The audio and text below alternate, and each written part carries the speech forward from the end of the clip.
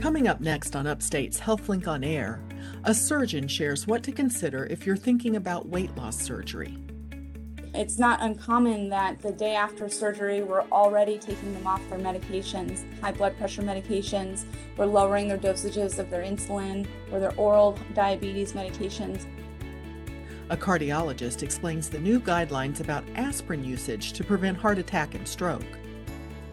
The recommendation of taking an aspirin came from older clinical trials, which were done in the 80s and early 2000s. And a medical librarian gives advice for finding credible health information online. One of the best things to do is to scroll all the way down to the bottom of the page and figure out who created the page. All that and a visit from the Healing Muse, coming up after the news.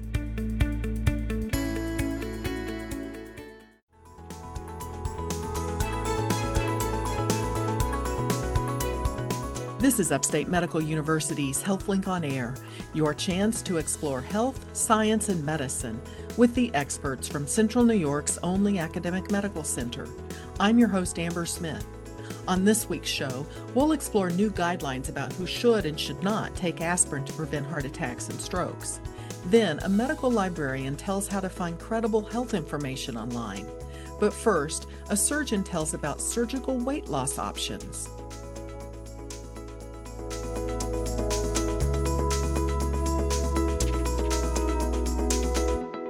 From Upstate Medical University in Syracuse, New York, I'm Amber Smith. This is HealthLink on Air. If you are someone who has struggled to lose a significant amount of weight, you may have wondered whether surgery was an option. I'm talking with Dr. Lauren Rayback, who leads the Metabolic and Bariatric Surgery program at Upstate, and will be covering who qualifies and what he or she can expect from weight loss surgery. Dr. Rayback, thank you so much for taking time to talk about this with HealthLink on Air. Thank you for having me. Now, who is the ideal candidate for weight loss surgery? So the ideal candidate for weight loss and bariatric surgery is one that's motivated, one that wants to really make a difference and an impact in their current lifestyle, whether that is getting off of certain medications, not wanting to take any further insulin or be on a CPAP machine for sleep apnea. So those are patients that we would recommend looking further into bariatric surgery. Patients who qualify have to have a certain BMI cutoff or body mass index, and that is a BMI greater than 40 if you don't have any other related medical conditions, or a BMI of 35 with those medical conditions associated with obesity. And that can be anything from high blood pressure to type 2 diabetes to osteoarthritis and joint pain, high cholesterol, sleep apnea. There's about 15 associated diagnoses that qualify, and actually the Society of Metabolic and Bariatric Surgery have correlated almost 40 disease processes that are directly associated with obesity. Are there any issues that might disqualify someone from weight loss surgery?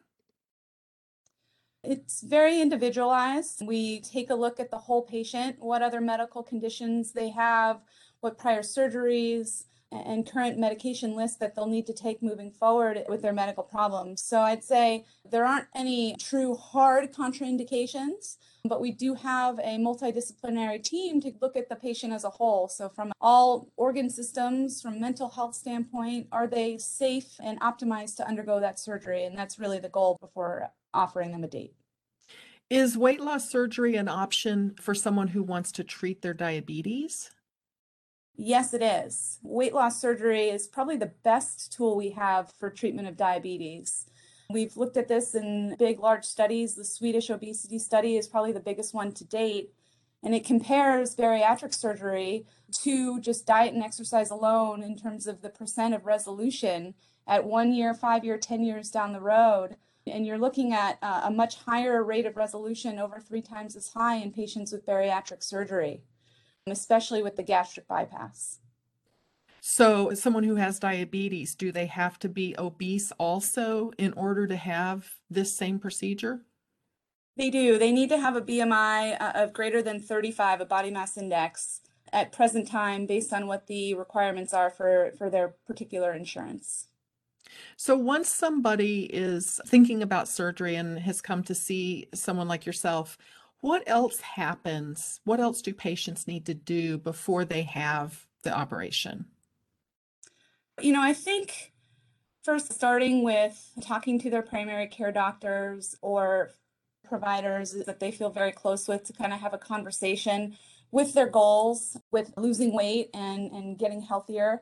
I think a good support system from family, from friends is important. And then from there, what they can expect is a full examination, not only their heart and lungs, but also mental health. So we have them evaluated by our psychologists, our dietitians, their primary care providers, as well as myself and the other surgeons in the group to see are they healthy and ready for a big bariatric surgery such as a Roux-en-Y gastric bypass or a sleeve. So they meet with a support group at least one time, and this support group is really run by our coordinators, but also a big role in this support group is prior patients who have had successes or patients that are going through the pipeline. And so this is a good group for more information and more resources that come from other people, such as our coordinator, our nurses, and other people who have experienced the surgery. We also would like to see some demonstration of weight loss, but again, that's very individualized. And oftentimes we don't give the patients preoperatively a number that they have to hit. It's more the small changes that they're making to their lifestyle, to their activity, to their diet, so that afterwards they're the most successful with their weight loss. Education is a very, very big component to what we do, to what we offer to these patients, more so than the surgery. The surgery is just a very small piece to the puzzle for them to be successful. This is Upstate's HealthLink on Air. I'm your host, Amber Smith, speaking with Dr. Lauren Rayback. She leads the Metabolic and Bariatric Surgery program at Upstate, which has a robust web presence at upstate.edu/bariatric.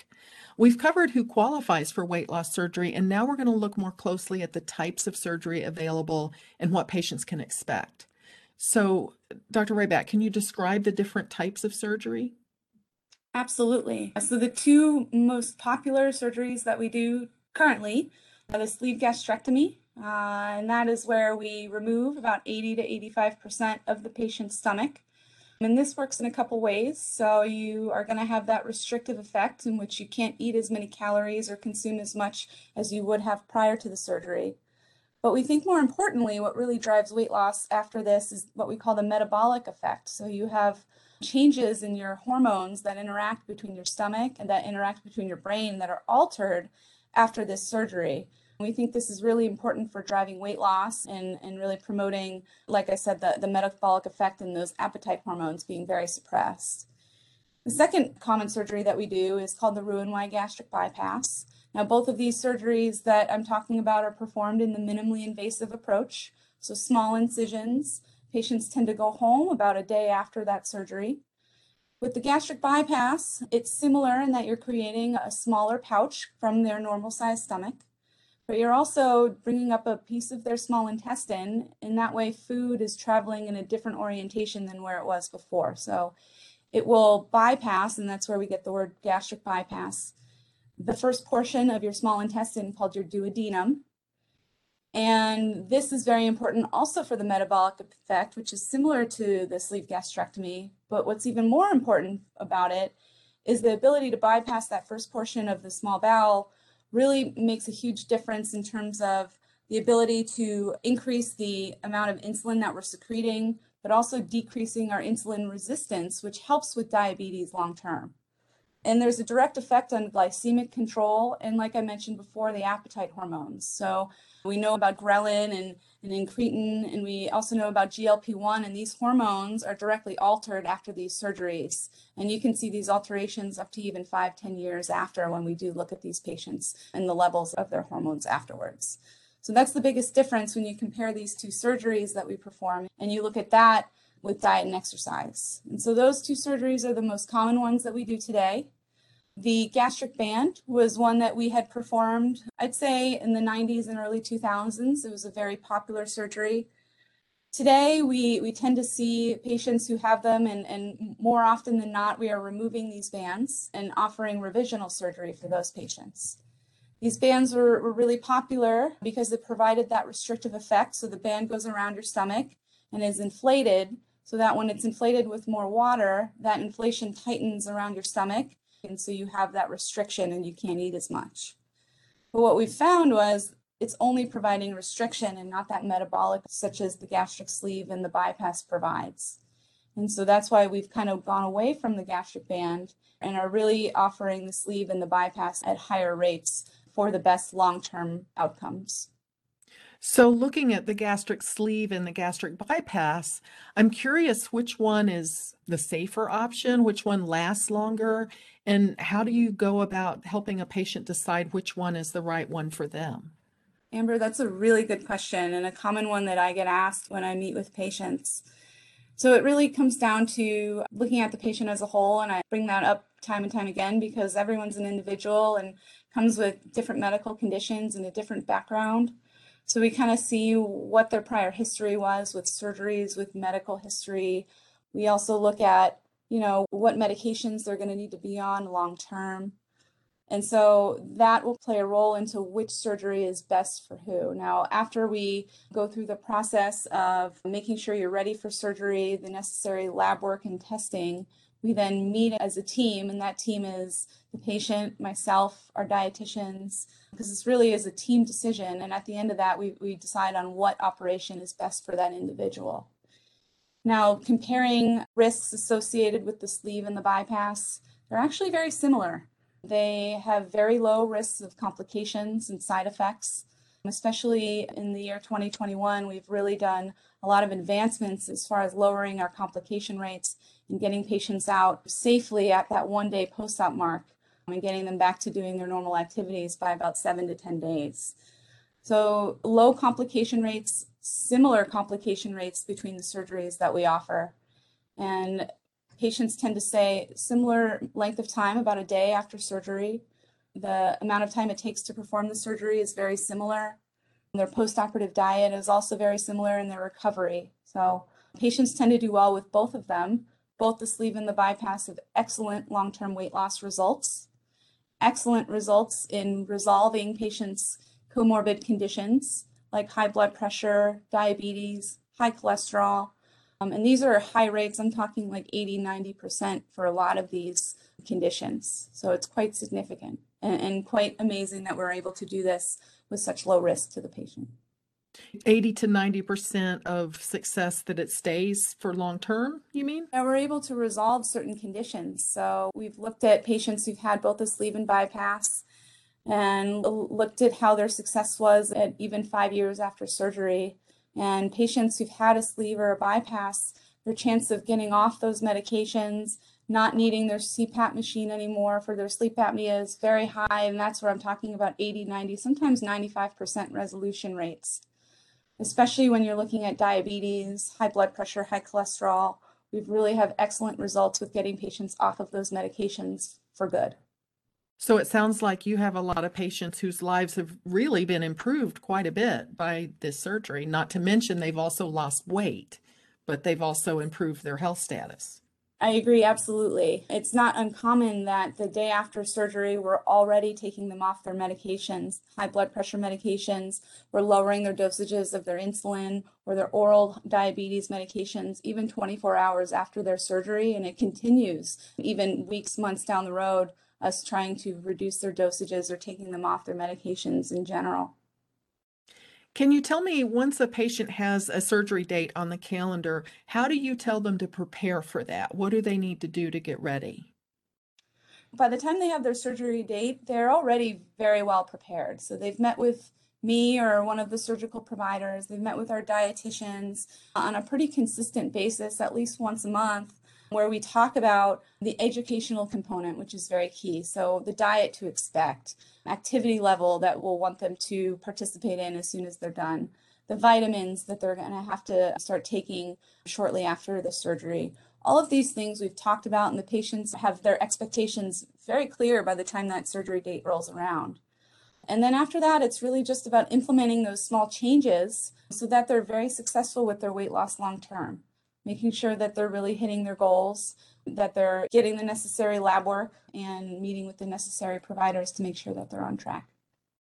So it sounds like even before the operation, the patient kind of starts living the life they're going to be living after the operation. They have to be prepared for that and used to it, so that it's not like they come into the hospital and have the operation and it's a whole different world when they leave. They're already Exactly. accustomed to what they're going to have to eat and how they're going to have to behave. Exactly. It's a very powerful tool that we have, but at the end of the day, it's a long journey and they're going to have ups and downs, and there's going to be days where they take 2 steps forward and 1 step back. And so having all of that education before the surgery makes it an easier transition for them when they have to go through such big changes during the surgery. Well, I want to thank you so much for taking time out of your schedule to help explain all of this to us. My guest has been Dr. Lauren Rayback. She's a surgeon who leads the metabolic and bariatric surgery program at Upstate. I'm Amber Smith for Upstate's HealthLink on Air.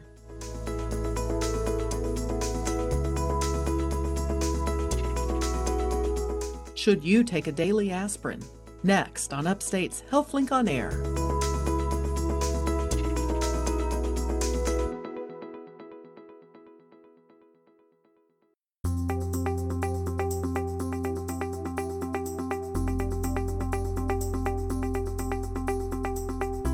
From Upstate Medical University in Syracuse, New York, I'm Amber Smith. This is HealthLink on Air.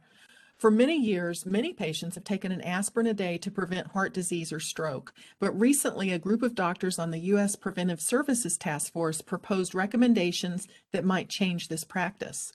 Here to tell us more about this is Dr. Debanik Chowdhury. He's an assistant professor of medicine, and he's the division chief of cardiology at Upstate.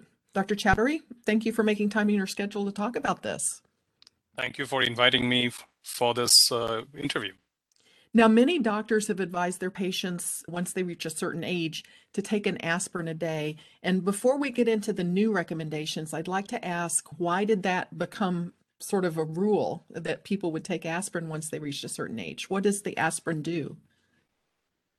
Oh, that's a great question. I think we'll have to trace our way back a little bit to the history of aspirin and how it came about.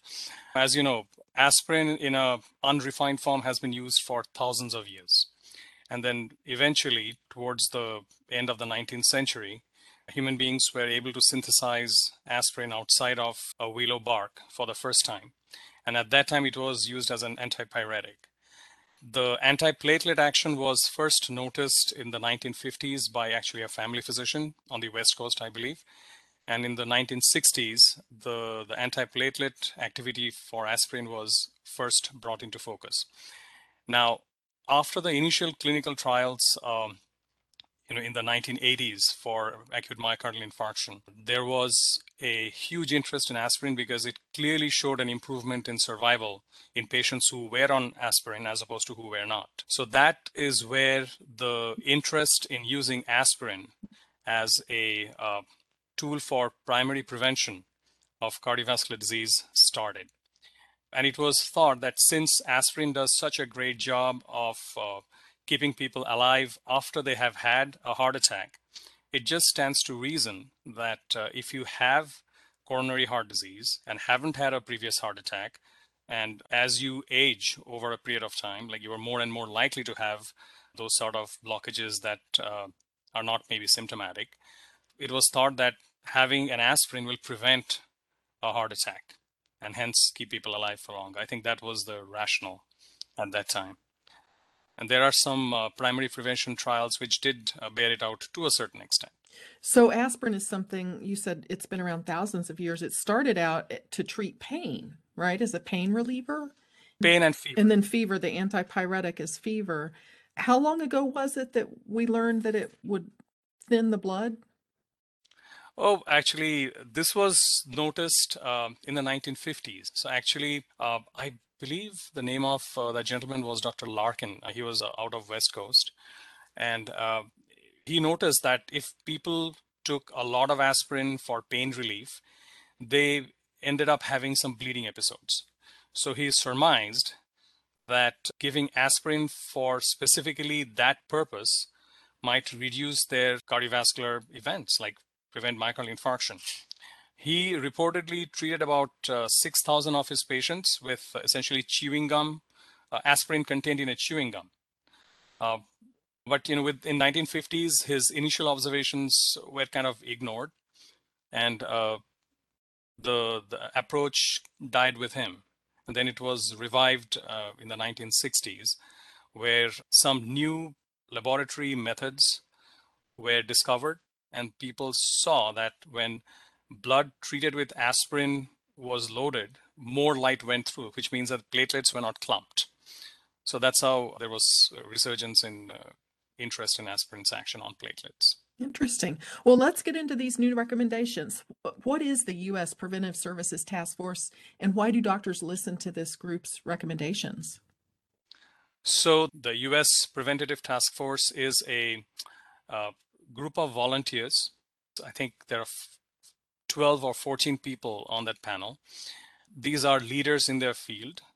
They volunteered their time to be on the U.S. Preventative Task Force for 4 years.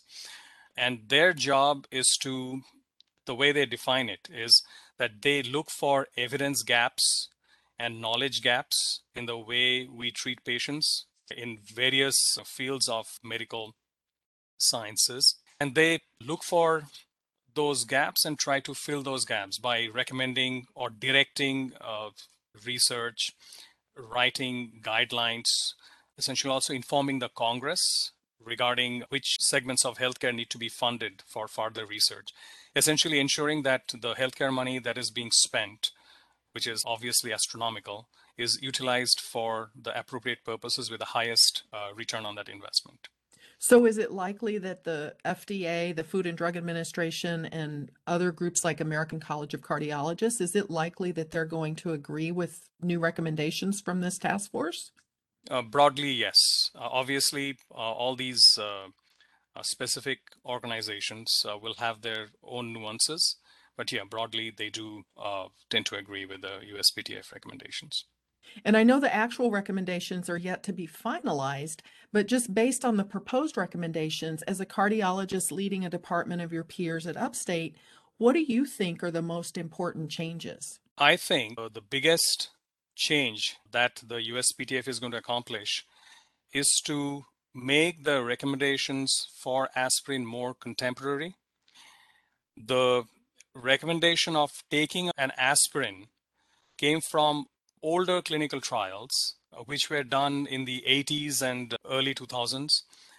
And at that time, the therapy for cardiovascular disease was not as robust as we have now.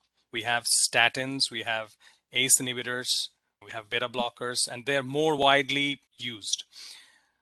So now the newer clinical trials in the last 10 years or so that have come up, they have tried to answer the question of whether aspirin is still relevant within the context of more advanced therapy from the point of view of primary prevention, not from the point of view of secondary prevention, where aspirin is clearly indicated as of today, no doubt. Who are the patients that are likely not going to be advised to still take a daily aspirin? So let's start with the ones who are actually considered to be at a very high risk for cardiovascular disease. So let's say diabetes. Patients with diabetes were looked at in recent clinical trials, and if I can just name it, it's called the ASCENT study.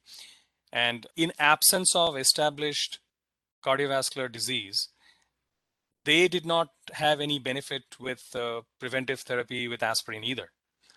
So these are the patients that would be excluded.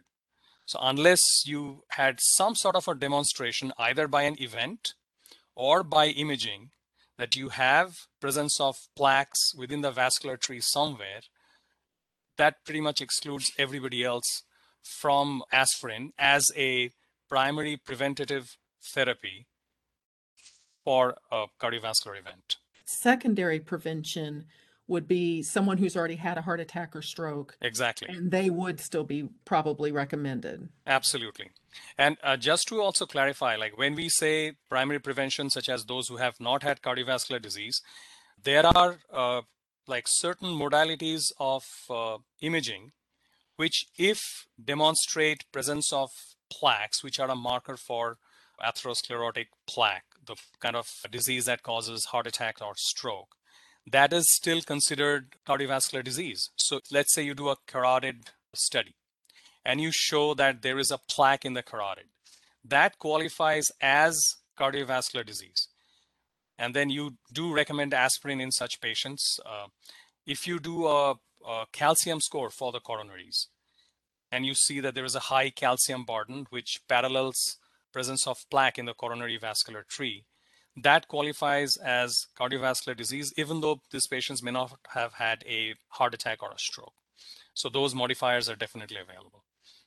So it sounds like a lot of people are still going to be taking aspirin as a preventive. It's quite possible, especially if they less commonly used modalities such as a coronary calcium score or carotid study, duplex study, that demonstrates presence of plaques, which are a harbinger of future events. They would probably still benefit from aspirin. Now, do the recommendations address the different dosages? Because some people take a baby aspirin, so to speak, and some people take larger doses. Does that matter? In terms of secondary prevention in patients who already have established cardiovascular disease, this question has been answered to the effect that 81 milligrams of aspirin is just as effective. Also, recent trials that looked at this particular question tried to answer this question, and the answer was that both were equally effective. And at least in the more recent trial, it showed that the bleeding risks were not any more with 325 milligrams than with the 81. So yeah, I guess they're equivalent. So if 81 milligrams is enough, and at least there is some data to suggest that it causes less bleeding from older studies, it may be just safe to go straight to 81 if you have to continue to take it. You're listening to Upstate's HealthLink on Air. I'm your host, Amber Smith, talking with the Chief of Cardiology at Upstate, Dr. Debonik Chowdhury, about the use of aspirin as a preventive for heart attack or stroke. So let me ask you about the patients who are no longer likely to be advised to take daily aspirin. These are people that were taking it as a primary preventive. In other words, they didn't have a history of heart attack or stroke, but there was some reason that, maybe they would be at risk for it. So they were taking the aspirin to prevent something that might happen. Is that correct? Right? Yes, that's correct. And most of these patients were recommended on the basis of an estimation of their 10-year risk. So previously it was recommended that if your 10-year risk exceeds 10%, then it may be a good idea to consider aspirin.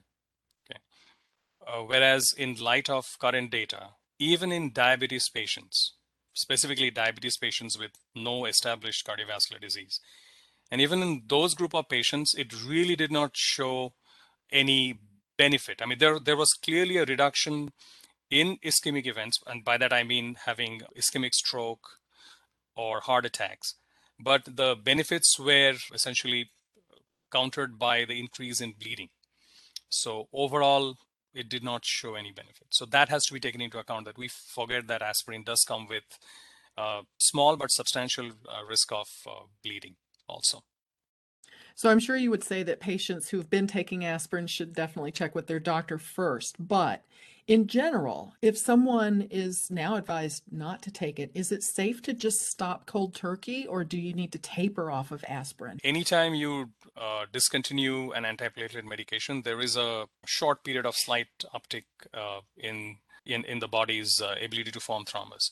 But when patients are on a small dose of aspirin, once you stop it, it just kind of gradually fades away. So you can potentially stop right away. Is there something that a person should replace the aspirin with? Is there another medication or something that they should consider? As of now, there is no such recommendation. I think they should focus on primary prevention in terms of their risk factors, let's say diabetes or hypertension. And the focus should be on controlling those risk factors. Well, I'd like to ask you about some other ways to prevent heart disease aside from aspirin and aside from medication, because I imagine recommendations maybe vary depending on each individual patient. But in general, what sorts of preventive steps do you find yourself advising patients to take? Well, as you know, in both SSC-AHA guidelines and also in US Preventive Task Force recommendations, lifestyle modification plays a central role. Diet, exercise, and also how one conducts oneself in general interaction. I mean, we know that if you are a type A personality, like angry and constantly in conflict, it does increase the risk of heart attack or stroke significantly, like at least over 20% that we know of. On the other hand, if you're a type D personality, where you have low self-esteem and conflict averse, but you're constantly having some difficulty of adjustment within, that is even more significant in terms of causing future cardiovascular events. So, all those things, mental health, behavioral health, all of those things come together. If you have anxiety, your risk of a heart attack goes by about like 30%. I think in addition to the lifestyle modification and diet, I think significant stress has to be put on mental health as well. Have you reviewed the results of a recent study? It was in a journal of the European Society of Cardiology, and it seemed to indicate that going to sleep between 10 and 11 p.m. would help lower a person's risk of developing heart disease. So I wonder what impact sleep might have. That essentially tells you that you should stop binge watching Netflix. There is a clear signal from clinical trials that heart attacks tend to happen early in the morning. Sudden cardiac death also tends to happen early in the morning.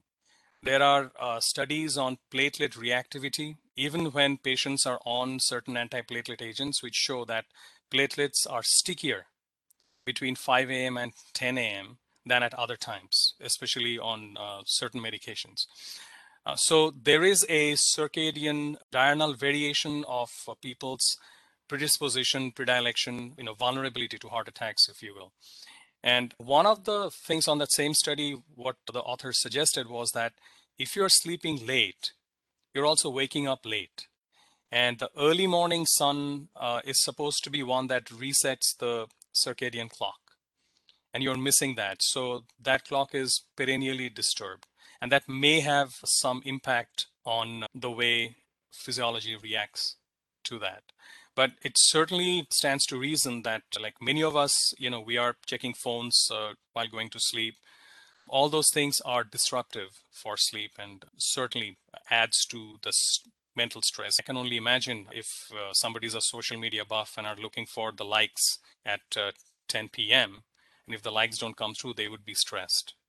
Right. Well, it seems like there's probably room for more research on circadian rhythms, but also on aspirin, even though it's been around, it seems like forever. It seems like maybe there's still a lot to learn about how it works, right? Certainly. We know that it blocks a certain enzyme that form certain humoral factors that both dilate as well as constrict blood vessels. They call the cyclooxygenase pathways. But aspirin also has some other effects in some of the clinical trials, especially when followed for a long time. So we do not know everything about aspirin action by itself. And one thing we know for sure, that there is clearly a benefit in terms of reducing heart attack or strokes. It's just that if we could divorce its predisposition to cause bleeding from its ability to prevent stroke and heart attack, that would be potentially another game changer. Well, I appreciate you taking the time for this talk, Dr. Chowdhury. My guest has been Dr. Debonik Chowdhury. He's the Chief of Cardiology at Upstate. I'm Amber Smith for Upstate's HealthLink on Air. Coming up next on Upstate's HealthLink on Air, the secrets to finding health information you can trust.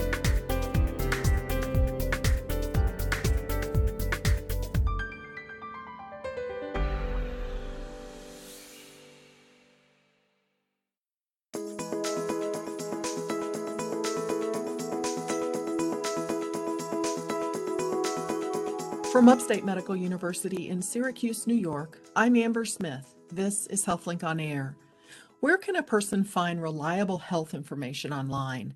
With me today to help answer this question is Olivia Sistinas. She's an associate librarian at the Health Sciences Library at Upstate. Welcome to HealthLink on Air, Olivia. Hi there, Amber. I'm happy to be here. Now, I know it can be intimidating for someone who has maybe a new diagnosis or a new condition to go online and try to find information about it, especially if this person is not used to doing research. So, where do you advise people to begin? Well, the first thing that you're doing right is going and taking a look to see what's out there. I want all of our listeners to know that going and looking online is only going to help them have a more robust conversation with their healthcare team. So just congratulate yourself on wanting to go and look in the first place. Once you get and you're looking at that search engine box, there is a lot of results and it can be really overwhelming. One of my favorite places to have people start is Medline Plus. It comes from the National Institute of Health and the National Library of Medicine. It's got a lot of wonderful verified sources and it's really easy to use. And it's free? It is free, it is accessible, and the really neat thing about them is that they link to other professional organizations. They're not creating their own independent content. So they're really finding some of the best of the best. So Medline Plus, and that's a government website essentially. It is a .gov, and so one of the wonderful cues that you can get from some of those web addresses is who's producing them. Anything with the .gov address, you know that you're getting it through the National Library of Medicine, National Institute of Health, and it's going to be verified and credible. There aren't any commercial interests involved in the production of that. Now, what else can you tell us about URLs? Because .gov is one, but there's .edu, there's .org, there's .com. If it's .edu, then it's coming from a school. So if you went to the Health Sciences Library website, our Upstate Health Sciences Library website is library.upstate.edu. So you know it's coming from a university. If it's a .org, that's coming from an organization. And that one can be really tricky. Maybe a decade ago or 2 decades ago, you'd know that that information was going to be from a smaller organization or from a national organization. And now it's a lot more easy for folks to get a hold of that URL. So that one, proceed with caution. If it's a .com, all bets are off. It's not really clear if it's a commercial interest. It could be a pharmaceutical company. It could be someone that's just interested in separating you from your money. So what you're saying is I really need to figure out which websites are trustworthy. And one way to kind of start doing that is looking at the web address or the URL. How else can I determine the purpose behind a particular website? That's an amazing thing to do. One of the best things to do is to scroll all the way down to the bottom of the page and figure out who created the page. Find the About Us, find when it was published. Is it a recent website? Is it a website that hasn't been touched in over a decade? Once you get to that About Us page, figure out who they are and why they're providing that information to you. Again, are they interested in selling you a new drug that they've created? Are they a support group that's interested in supporting its members? Or is it really unclear? Sometimes you can get to the bottom of the page and there's just a lot of words and not a lot of answers about exactly who the folks are that created it. And the articles on there, in addition, do the articles need to be sourced with the name of the author or the reviewer? Having an author is really important. If you can find an author right out and then identify what that author's credentials are, then you're really cooking with gas. You've got to be able to figure out what their education is, what their experience is, and why they are capable of producing this information for you. Recency is important. So we mentioned, has the article been touched in the last 10 years? Was it published in the last 5 years? Or is it something that is being touted in the news as a new discovery, but actually came out a while ago? The other thing that you can look at when you're looking at a website is what sponsorship is and if they're asking for money to see more information. If they're trying to get you to give up your information to have access. Do they want your email address? Do they want your name? Do they want your credit card information? And that's all a really great opportunity to take a pause and think about some of the other resources that you have available to you, like your public library system. Now, I worry that if I visit a website and I search for something like first trimester pregnancy, that I'm suddenly going to start getting ads for all sorts of maternity stuff. So how do I protect myself if I visit websites? How do I protect my privacy? Targeted marketing is relentless. And I've definitely had that experience too, where I've gone to look at something for a baby shower, and then all of a sudden I'm getting ads thinking that I'm going to be a mom again. I'm not. One way that you can do it is you can open up the browser and most browsers have an opportunity to search incognito, and that way you're not having any cookies follow you. The internet is not going to track the information about what you're searching. And that can also be helpful if you're in a shared computer situation. So if there's some health information that you're seeking out that you might not want other computer users in your home to be aware of, that's another great way to do it. Again, I'm going to point you back to the public library. If you went to your public library and you searched there, that's a great way to not have those cookies follow you home. You're listening to Upstate's HealthLink on Air. I'm your host, Amber Smith, talking with Associate Librarian Olivia Sistinas from Upstate's Health Sciences Library. What can you tell us about health and medical apps? How do I make sure that an app that I download to my phone is something I can trust? Health apps have a whole nother set of criteria. So you've got your smartphone and you've got a particular interest. That's usually what starts the search. So whether you're looking at something to stop smoking, or you're tracking your steps, or you're tracking your mood, you go and you search the App Store. The things I want people to think about when they get there is it easy to use? Does it look like it's targeted for a consumer, or does it look like it's something for a healthcare professional? I want you to check out the privacy and security options of that app. What are they collecting on you? And are they interested in taking your information and then, again, selling it to a third party? Well, the way to do that is to see if that app has a web page. So if you can't find it right in that app store, to go and put that app name into your browser and see if you can find more information on it. Price is always a concern. So if it's free, why is it free? Where is it coming from? Is it a larger organization? Is it a small organization? Are there in-app purchases? So you're going to only get so far and then it's not going to let you have full access to the services. The other thing is evaluation criteria. So not only the star rating, if it's got 5 stars, that's great, but I want you to continue scrolling and see what the reviews are saying. Are there recent issues with an update? It's unclear why all the 5 stars are there because all the ones on the very top are all 1 stars. And again, to go back to timelines, is it a new app? What has changed recently? And where did you hear about it? That's all good advice. Well, let me ask you about Facebook and Twitter and TikTok and all these other social media places. People who I know share articles on social media, and I believe most of these people mean well, but how do I know that the article they're sharing is accurate?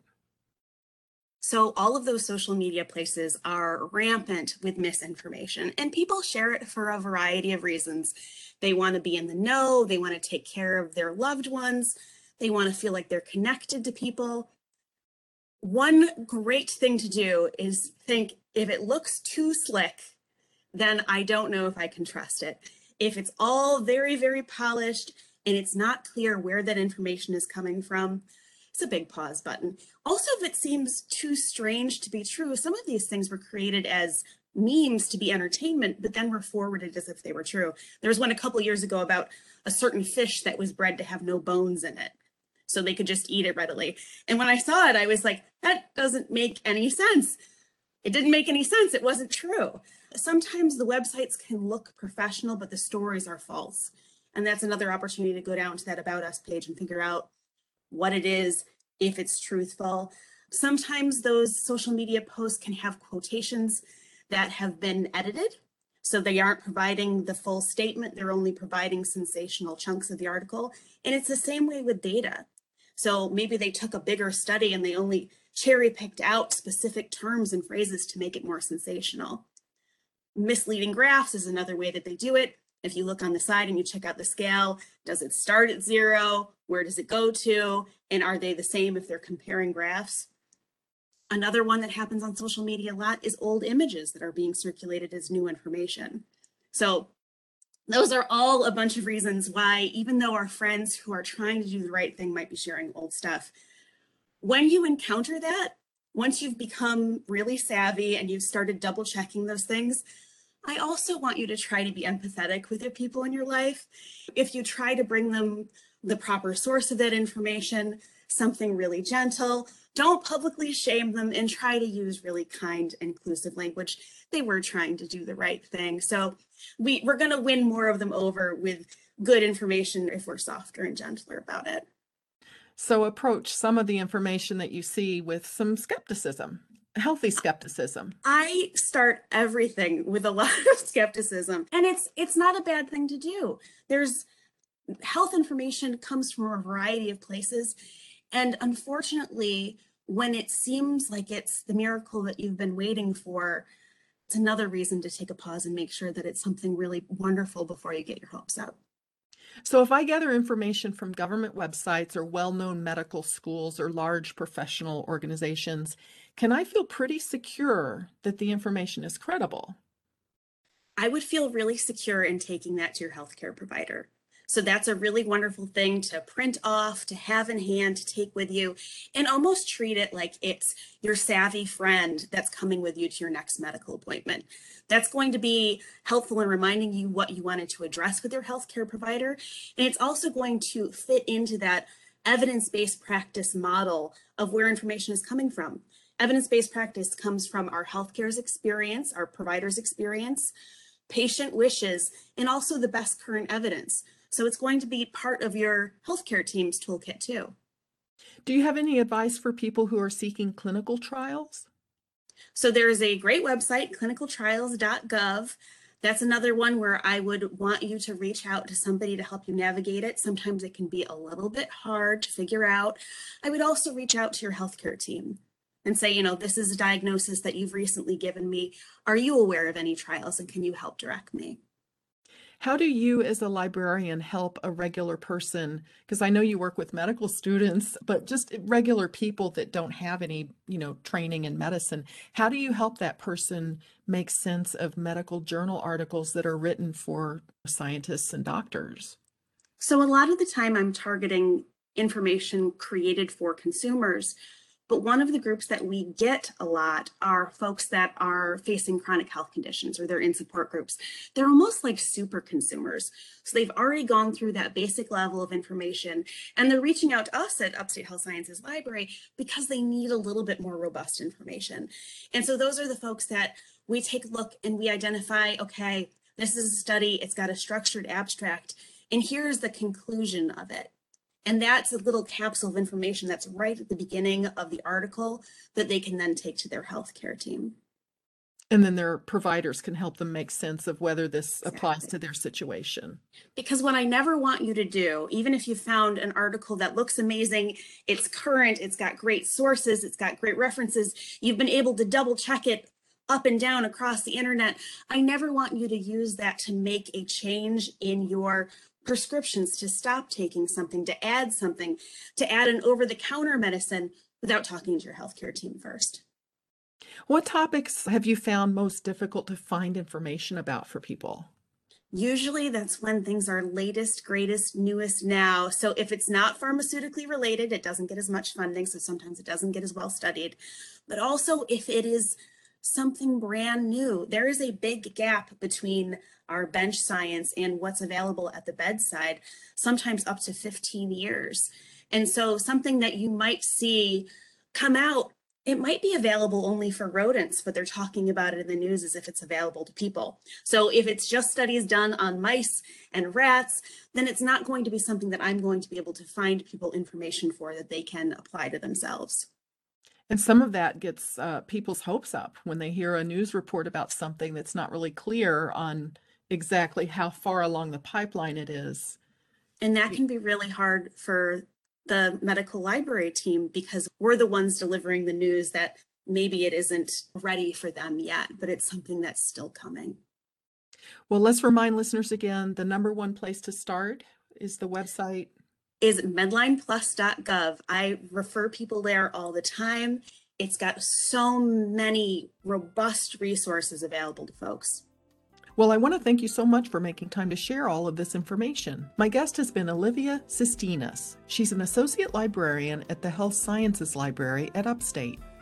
I'm Amber Smith for Upstate's HealthLink on Air.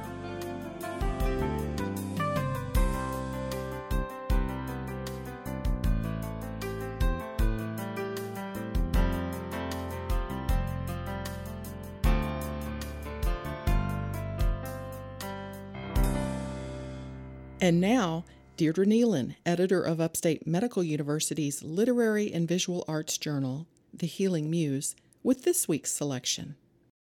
Linda Lemenza, a poet and literacy specialist in Massachusetts, shows us the long arc that healing requires in 2 short poems that describe an accident and its aftermath.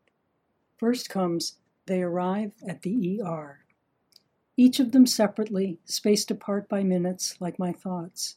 My brother cringes at the sight of me. My sister murmurs, "Lynn, Lynn." My lover smooths her hand on my forehead.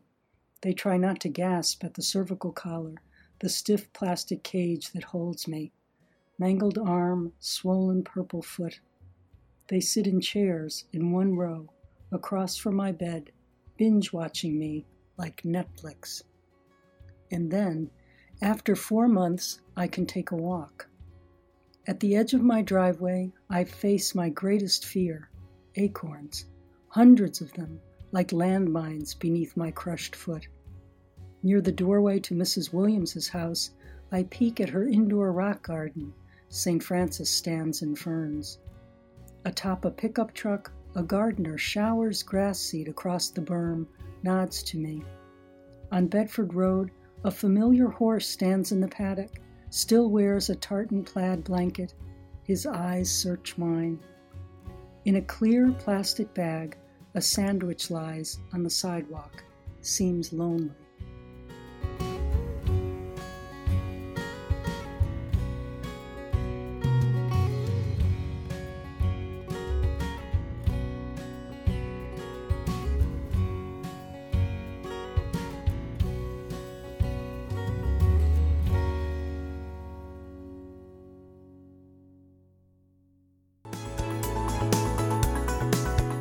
This has been Upstate's HealthLink on Air, brought to you each week by Upstate Medical University in Syracuse, New York. Next week on HealthLink on Air, meet the chemist who's developing a drug for diabetes. If you missed any of today's show, or for more information on a variety of health, science, and medical topics, visit our website at healthlinkonair.org. Upstate's HealthLink on Air is produced by Jim Howe with sound engineering by Stephen Shaw. This is your host, Amber Smith, thanking you for listening.